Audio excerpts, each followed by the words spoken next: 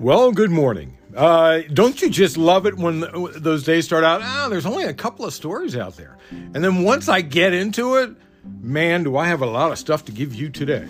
Tuesday, March 21st, 2023. Tuesday, March 21st, 2023. Slava Ukraine, Heroyam Slava. PVTV, Political Views TV Podcast. That's what you Google to find me. Tell your friends to Google those 4 words, Political Views TV Podcast, and I'll show up right at the top of the search. Man, do I appreciate you coming every day. Thank you very much. It's very kind of you. Even if you don't come, tell people about me. If you can, bring someone with you today or tomorrow. That would be awesome. And tweet to me. Questions, insights, or come fight with me at Cyberclops, CYBERCLOPS on the Twitter. So let's start off with Russia-Ukraine war, as we usually do.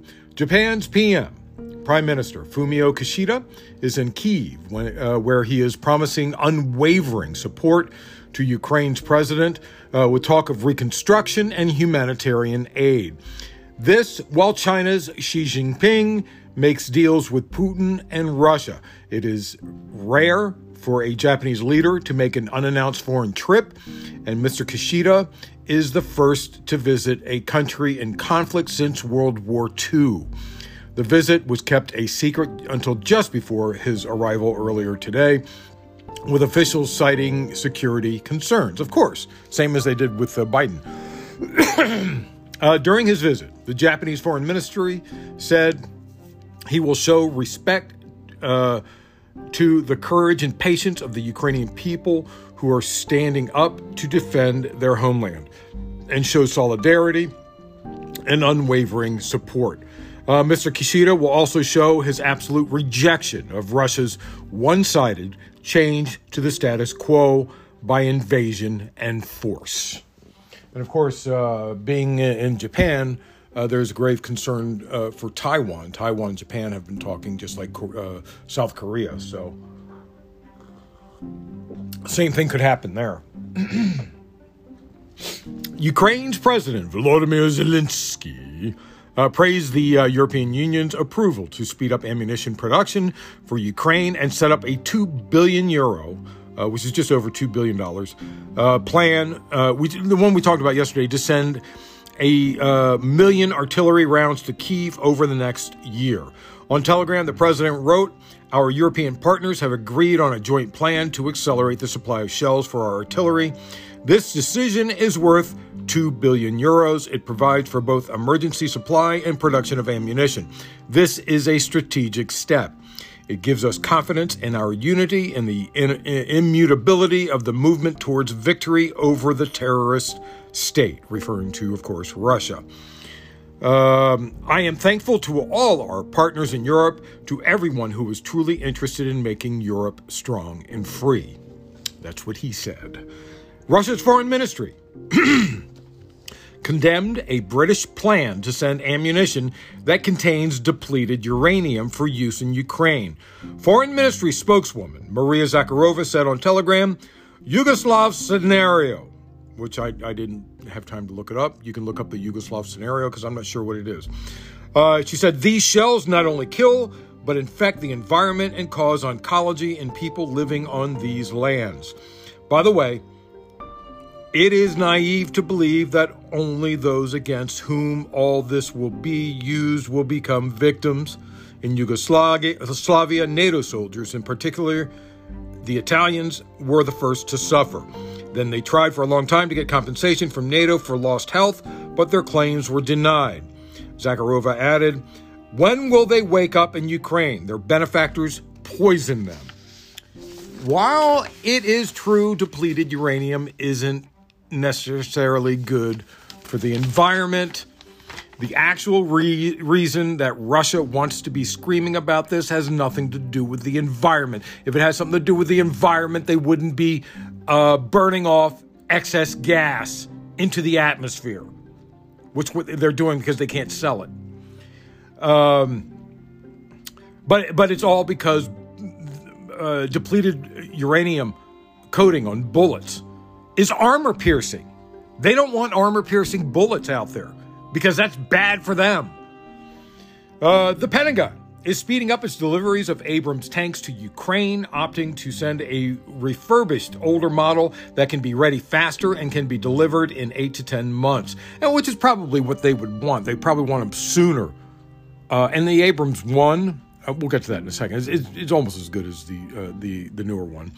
The original plan was to send Ukraine 31 of the newer M1A2 Abrams, which could have taken a year or two to build and ship. But officials speaking on the condition of anonymity told the news agency that the decision was made to send the older M1A1 versions, which can be taken from Army stocks and will be easier for Ukrainian forces to learn, to use, and maintain. And I'm sure part of it probably had to do with some secret stuff in the A2, which they don't really want out right now, you know? NATO's Jens Stoltenberg warned China against supplying weapons to Russia as leaders of both countries continue talks in Moscow. Stoltenberg told reporters in Brussels, we haven't seen any proof that China is delivering lethal weapons to Russia, but we have seen some signs that this has been a request from Russia and that this is an issue that is considered in Beijing by the Chinese authorities. China should not provide lethal aid to Russia. That would be to support an illegal war. I've also seen news that China has started supplying drones or drone parts and small weapons like rifles, but I'm not sure if this is confirmed yet, so we will maybe hear about that in the near future. TASS news agency reported Chinese President Xi Jinping has invited Putin and Russian Prime Minister Mikhail Mishustin to visit China in 2023. According to TASS, Xi said during a meeting with Mishustin, yesterday, I invited President Putin to visit China at a convenient time for him this year. Since this year, China will host a third international forum within the framework of the One Belt, One Road. President Putin took part in the previous two forums. I invite you to pay a visit to China as soon as possible to establish close ties with the new premier of the State Council, Li Qiang. The One Belt, One Road thing is something that China's been doing for quite some time now, and it's the road for economic trade they're trying to establish throughout Europe. That's what they're talking about. According to the British Ministry of Defence's latest intelligence updates, thousands of Russian Wagner Group fighters are likely to be pardoned and released. The ministry said Wagner prisoner recruitment peaked in autumn 2022, with inmates being offered commutation of their sentences after 6 months of service. Although approximately half of the prisoners recruited have likely been killed or wounded, evidence from Russia suggests the group is following through on its promise to free survivors. Those freed will be issued a decree approved by Putin. The ministry added, in addition, the sudden influx of often violent offenders with recent and often traumatic combat experience will likely present a significant challenge for Russia's wartime society. In private, of course. You mean the ministry is reporting on something that you and I talked about 6 months ago? That, yeah, send some criminal off to war that should be in prison, teach him how to kill, and then let him back into society. Yeah, okay. I mean, it's bad enough that we send soldiers off to kill and then bring them back and put them on our police forces. That's bad enough for us. Now do it with criminals. Teach them how to use all these weapons and teach them how to kill, and then let them back into society, which is what is happening. A leader of the Eastern Orthodox Church said he would work with Lithuania's government to potentially establish a new branch to ensure that followers would no longer be under the sole supervision of Moscow. Patriarch Bartholomew told reporters, today a new perspective opens before us, along with the possibility to work together for the establishment of a branch of the Ecumenical Patriarchate of Constantinople in Lithuania. Lithuania's government said some of the country's Orthodox believers, including Ukrainian refugees, object to the current organization, which is a unit of the Russian Orthodox Church. The Russian Orthodox Church seems to have lately been radicalized in many locations, so people could be concerned with what's going on there. I remember we're talking about President Putin, who put a piece of wood from Jesus, supposedly from Jesus's cross, inside a fighting warship that was sunk. Okay. Russia's foreign ministry said it had protested to Canada's top diplomat in Moscow over comments by Canadian Foreign Minister Melanie Joly about regime change in Russia. Canadian media quoted Joly as saying on March 10th, "We're able to see how much we're isolating the Russian regime right now because we need to do so economically, politically, and diplomatically, and what are the impacts also on society, and how much we're seeing potential regime change in Russia." Russia condemned what they said was Russophobic attack and said it would have severe consequences for relations. The whole world is talking about Putin being tossed out. So get used to it. That nutball, Medvedev, has opened his mouth again. Former Russian President Dmitry Medvedev has threatened a hypersonic missile strike on The Hague if the International Criminal Court arrests Putin. How about if I arrest him and put him in downtown Moscow or St. Petersburg? Are you going to send a missile there too? Medvedev, the deputy chairman of the Kremlin Security Council, warned that the consequences for international law will be monstrous if the pathetic international organization makes any missteps. He wrote in a telegram warning for the Netherlands tribunal, "Alas, gentlemen, everyone walks under God and rockets. It is quite possible to imagine the targeted use of a hypersonic Onyx fired from a Russian warship in the North Sea strikes the court building in The Hague. It can't be shot down, I'm afraid, so look carefully into the sky." I have no doubt that internationally people will denounce Medvedev for his words, and I find it hard to believe that even Putin would want to back this up. But he probably will, because he is also a nutball. Alexander Syrsky, the commander of the Ukrainian ground forces, wrote on Telegram, "Assault groups of the enemy are trying to advance from the outskirts to the center of the city, but our defense forces are working and destroying them 24/7. He said the Ukrainian forces have repelled Russian attempts to advance into the center of Bakhmut. Deputy Defense Minister Hanna Maliar said no one had believed Bakhmut would hold out under such intense attacks for so long. Maliar said, the defense of Bakhmut is holding and the possibilities are not yet exhausted.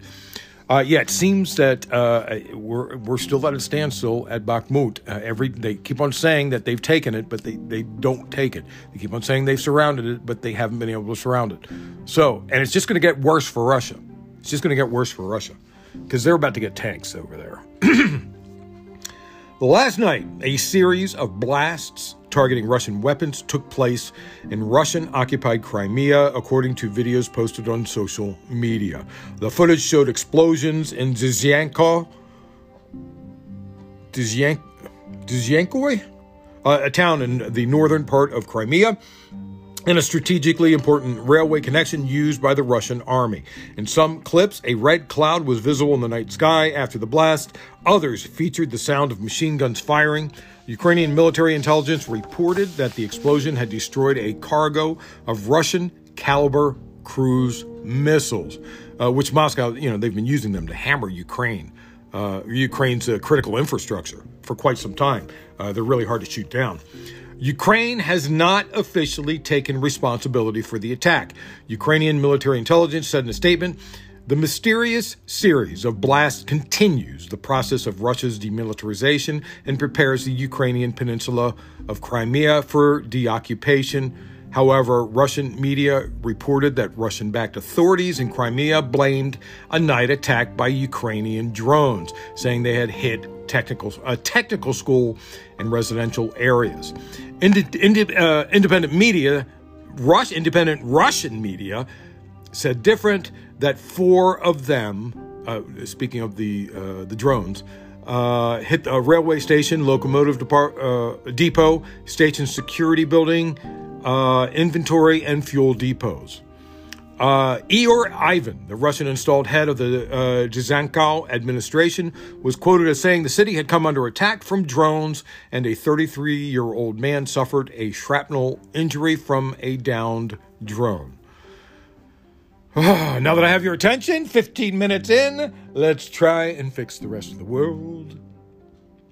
French President Macron, as we expected, survived his no-confidence vote narrowly yesterday eve as furious opposition lawmakers contested his decision to force changes to the pension system through parliament without a poll. The vote of no confidence against the government was rejected by just 9 votes. That is narrow.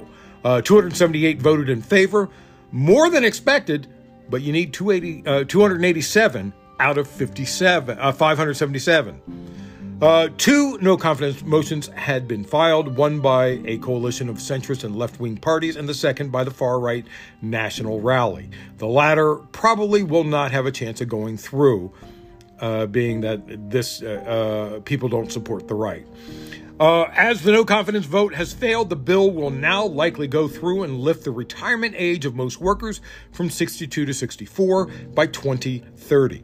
This means the outrageous and dangerous protests over the weekend will continue, and if history is any indication, it could be weeks before anything calms down and the government may eventually back down. Refineries around the country have been on rolling strikes for 13 days, while industrial action by garbage collectors has led to trash piles building up around Paris. Now's not a time to visit Paris. It stinks. More than usual. Transport workers and teachers have also held strikes. Unions have vowed to continue action and called for widespread strikes on Thursday. Hundreds of people have been detained as thousands have marched in protest around the country. France has a history of holding their leaders accountable. Let me just say this. Qui mange de la brioche? Let them eat cake. And this is a let them eat cake moment. Israel's far-right finance minister, Bezalel Smotrich, denied the existence of the Palestinian people or nationhood over the weekend. Yeah, he really did. Smotrich, a Jewish nationalist, argued that the idea of Palestinian nationhood was invented in the past century in response to the Zionist movement found in modern-day Israel. Smotrich said at a speech in Paris, "Who was the first Palestinian king? What language do the Palestinians have? Was there ever a Palestinian currency? Is there a Palestinian history or culture? Nothing. There is no such thing with a Palestinian." All of that is a lie, especially something Googleable, easily Googleable, like I have many times in the past, like there not being existed Palestinian money, a Palestinian note. 10 years ago, I tweeted a picture of Palestinian money to others who have been making the same claims for decades. U.S. National Security Council spokesman John Kirby on yesterday, objected to the comments, saying, "We utterly object to this kind of language, and it's extremely unhelpful to, again, trying to de-escalate the tensions and trying to find a viable two-state solution going forward." Kirby said, speaking to Israel Channel 13, "We don't want to see any rhetoric, any action, or rhetoric, quite frankly, that can stand in the way or become an obstacle to the viable two-state solution, and language like that does. The Palestinian Authority presidency slammed Smotrich's remarks as racist, calling them an attempt to falsify history. Hamas, the militant Palestinian Islamist movement that runs Gaza and calls for Israel's destruction, also called Smotrich's comments racist, saying they clearly reflect the fascist policies of colonial settlement expansion and forced eviction of the Palestinian people on which the occupation state was founded, in reference to Israel. But it was more than just that. Smotrich was on a podium decorated showing a map that included part of Jordan. Jordan has spoke out against it. Now there is even more of an international uproar. Israel, and you know what, I continually say this, I have not wavered. I am not anti-Jewish. I'm not anti-Jew. I'm not anti-Israel. But Israel needs to be spanked back to 1968 to the original borders. Ramadan and Passover are coming. Expect a lot of blood. It's going to happen. Biden has issued his first veto. You always remember your first. Always remember your first. He vetoed a resolution to overturn a retirement investment rule that allows managers of retirement funds to consider the impact of climate change and other ESG, environmental, social, and governance factors when picking investments. Remember, we talked about this a couple of weeks ago, and we said Biden would veto this. Can I just call it anti-woke agenda ahead of the Republican talking points? Because that's what they're going to call it. Republican lawmakers led the push to pass a resolution through Congress, arguing that the rule is a woke policy that pushes a liberal agenda on Americans and will hurt retirees' bottom lines. I should say, the rule does nothing of the sort.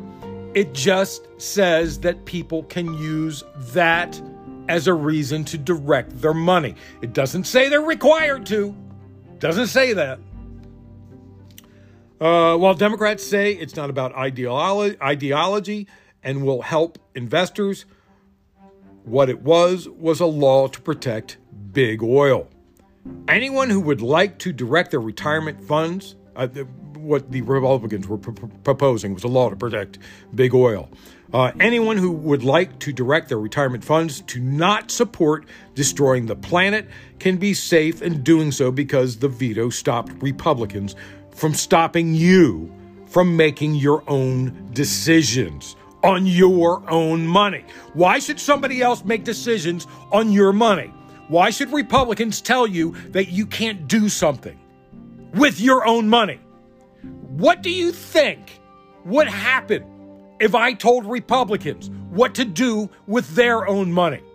How to invest it? What do you think they would say? If I told them they couldn't take their money and give it to Donald Trump, what do you think they'd say? If I told them that they couldn't take their money and invest it in big oil, what do you think they'd say? Biden said in a video posted to social media, "I just signed this veto because legislation passed by the Congress would put a risk to retirement savings of individuals across the country. They couldn't take into consideration investments that wouldn't be impacted by climate, impacted by overpaying executives, and that's why I decided to veto it. It makes sense to veto it." Opponents of the rule could try to override Biden's veto, but at this point, it appears unlikely they could get 2/3 majority needed in each chamber to do so. It's barely over 50%. And that's just because of Joe Manchin.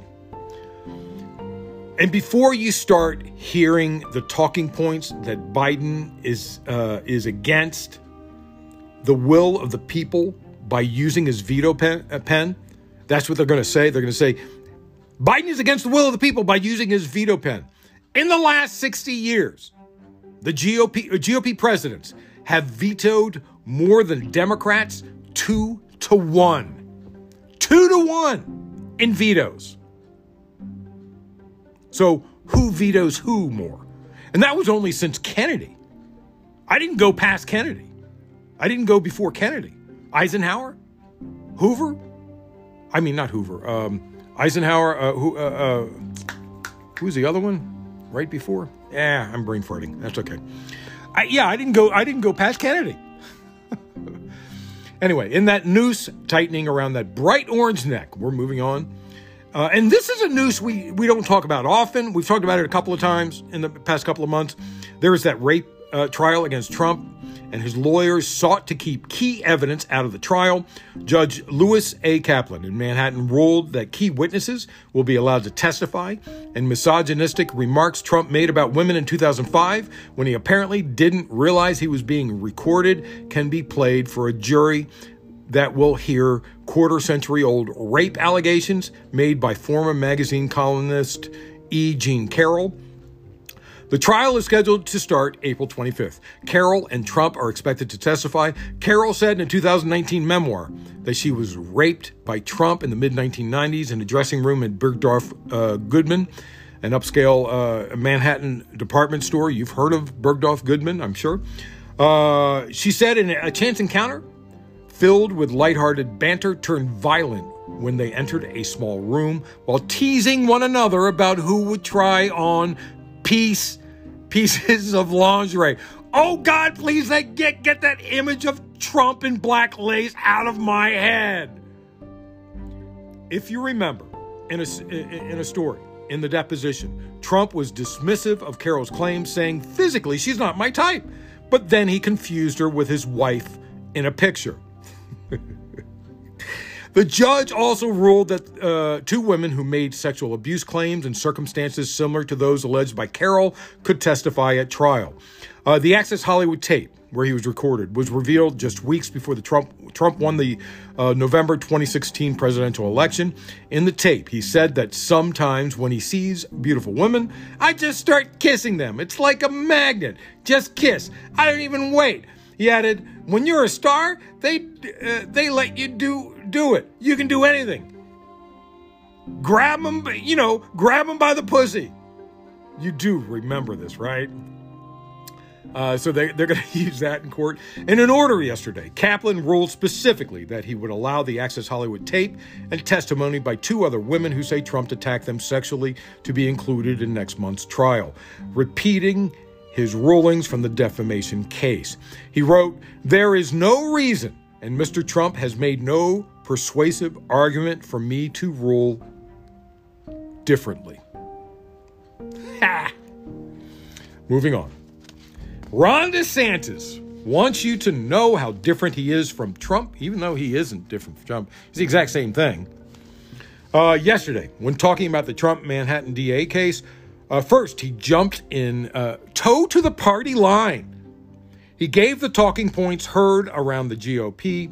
Manhattan District Attorney Alvin Bragg is politically motivated, Soros-funded prosecutor. We just talked about that yesterday. Seeking to weaponize his office against a political enemy. 3 talking points in one statement. The GOP boogeyman, George Soros, is in there. Claiming political motivations is in there. And using the term weaponizing to describe legal departments, that was in there. All 3 of them, public talking points in one sentence. And they're all there. All of those repeated talking points by the right to get the crazy 30% to send them money. That's what it's all about. That's what it's all about. Remember, these talking points have been repeated all week. All week. But immediately after using those talking points, he went after Trump with his tongue in cheek. He jabbed. I don't know what goes into paying hush money to a porn star to secure silence over some type of alleged affair. I just can't speak to that. Putting forth the idea that doing something that crazy is not something he understands or would get involved in. But then he used more GOP talking points, saying, what I can speak to is if you have a prosecutor who is ignoring crimes happening every single day in his jurisdiction and he chooses to go back many, many years ago to try to do something about porn star hush money payments. That's an example of pursuing a political agenda and weaponizing the office.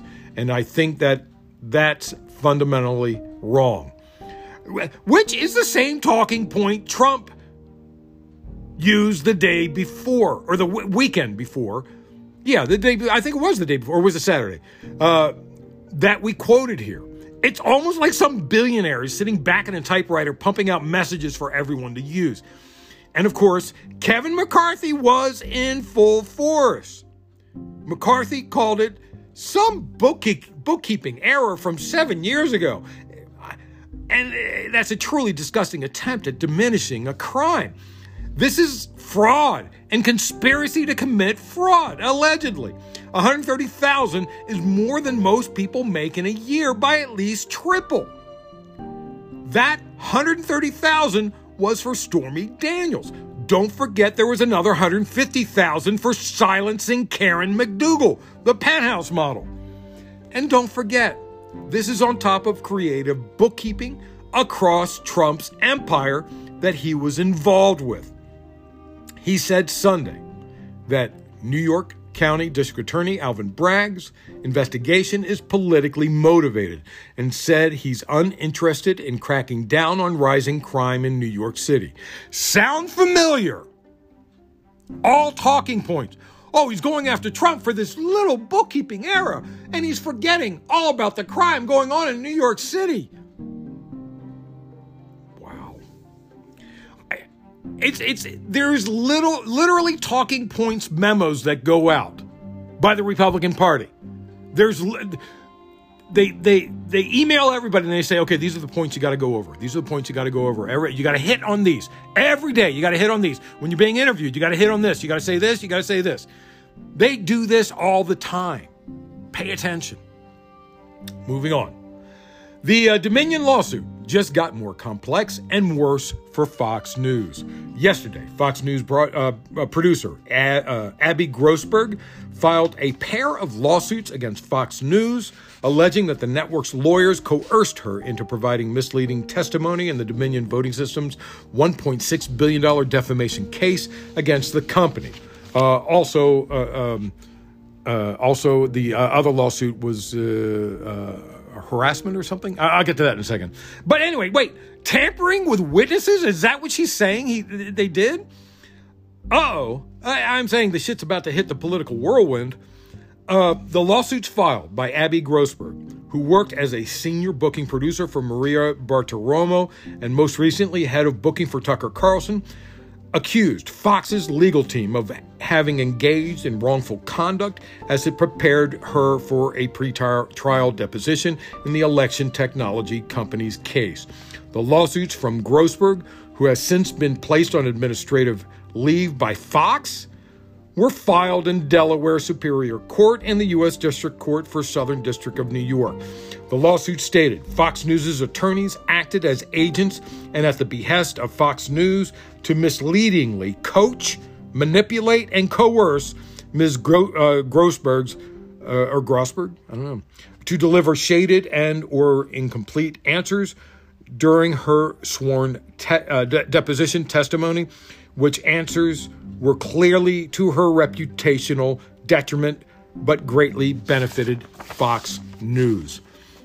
The lawsuit alleged that the concerted efforts and actions from Fox's legal team ultimately caused Grossberg to testify in a way that portrayed the facts in a false light in order to shift culpability away from senior Fox News executives and away from Fox Corporation.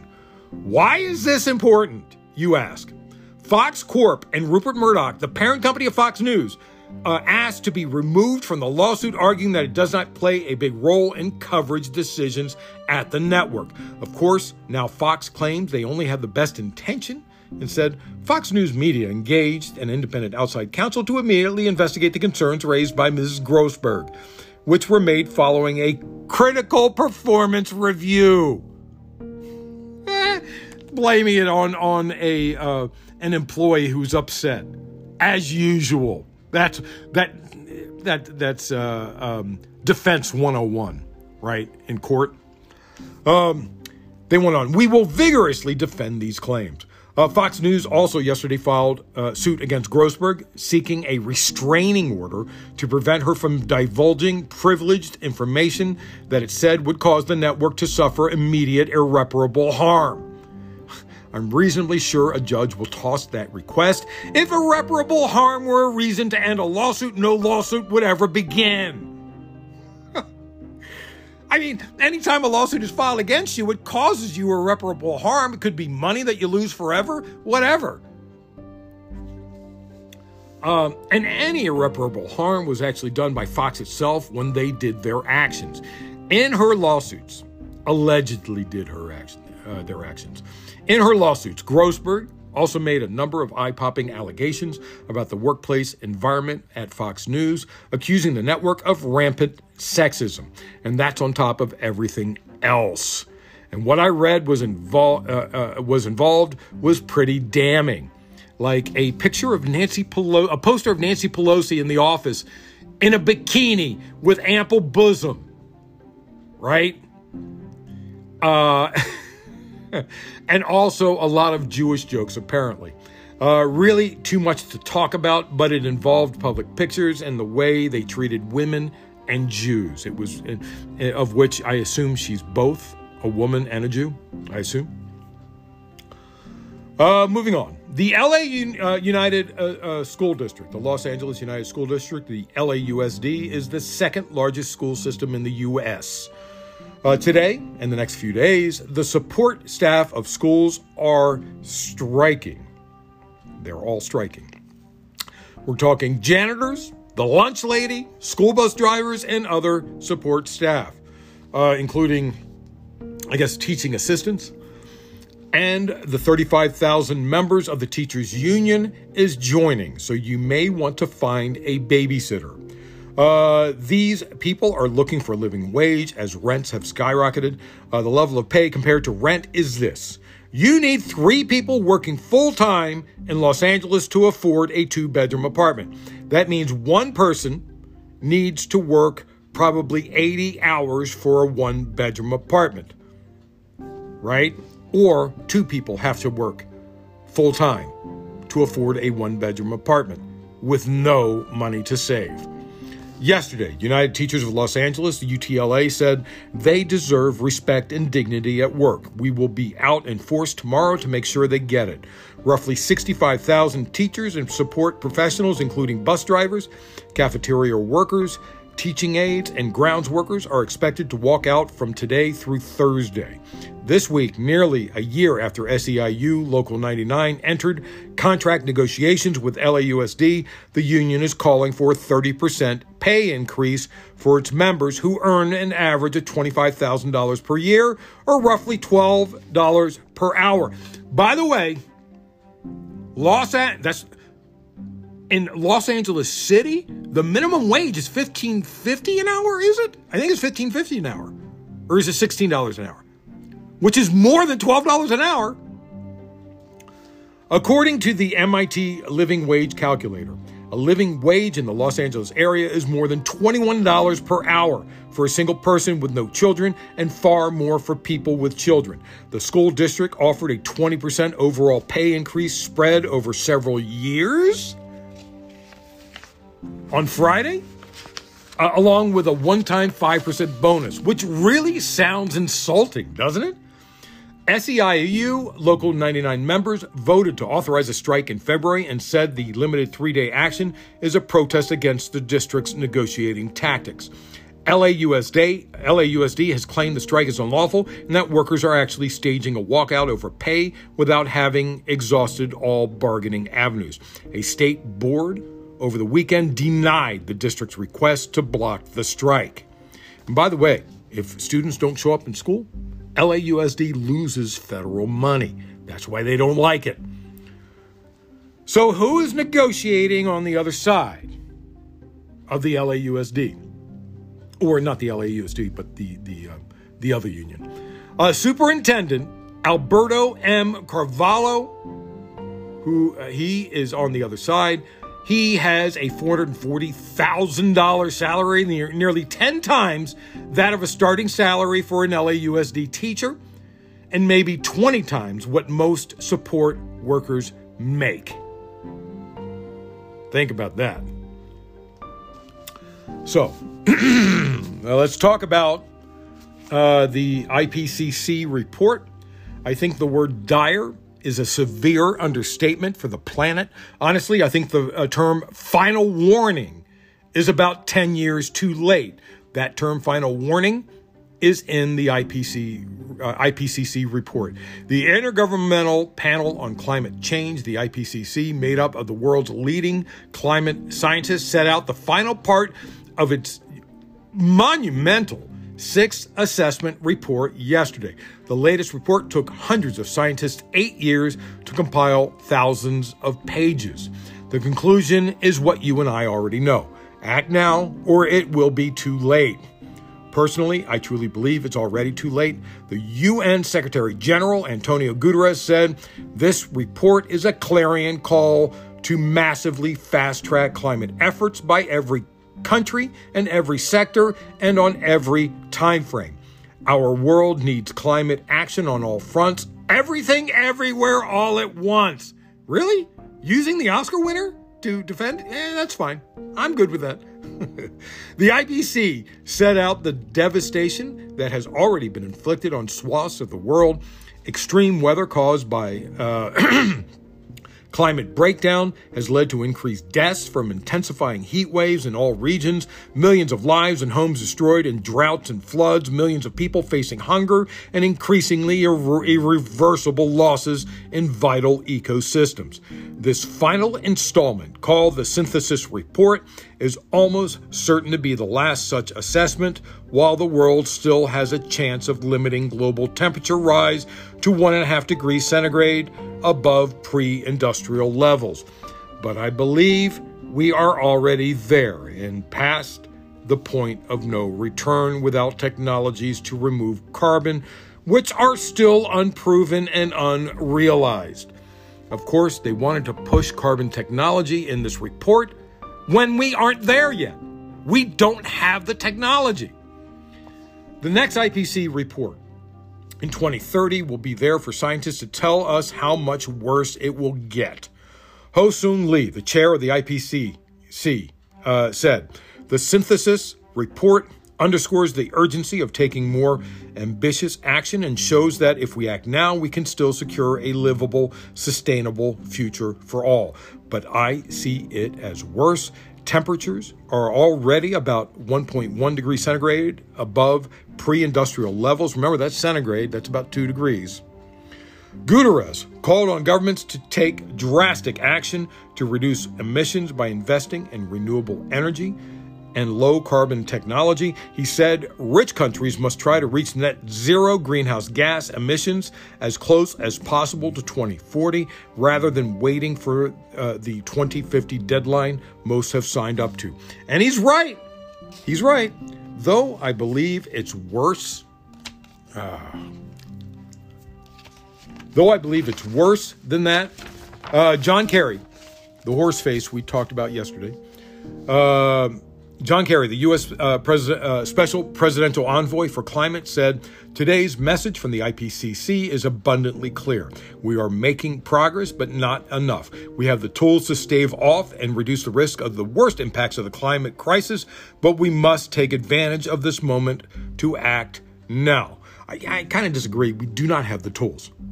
The only tools is to stop polluting. That's the only true tool that would work.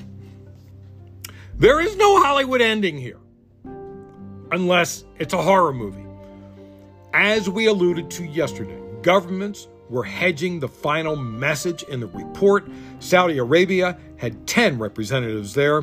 They pushed at several points for the weakening of messages on fossil fuels and the insertion of references to carbon capture and storage, touted by some as a remedy for fossil fuel use, but not yet proven to work at scale, which we've talked about numerous times. Carbon capture does not work. Okay, it works, but it doesn't work because it takes more carbon than what you're capturing to do it. So it doesn't work. It's decades away. Carbon capture technology is equivalent to the clean coal message of the last decade. Clean coal?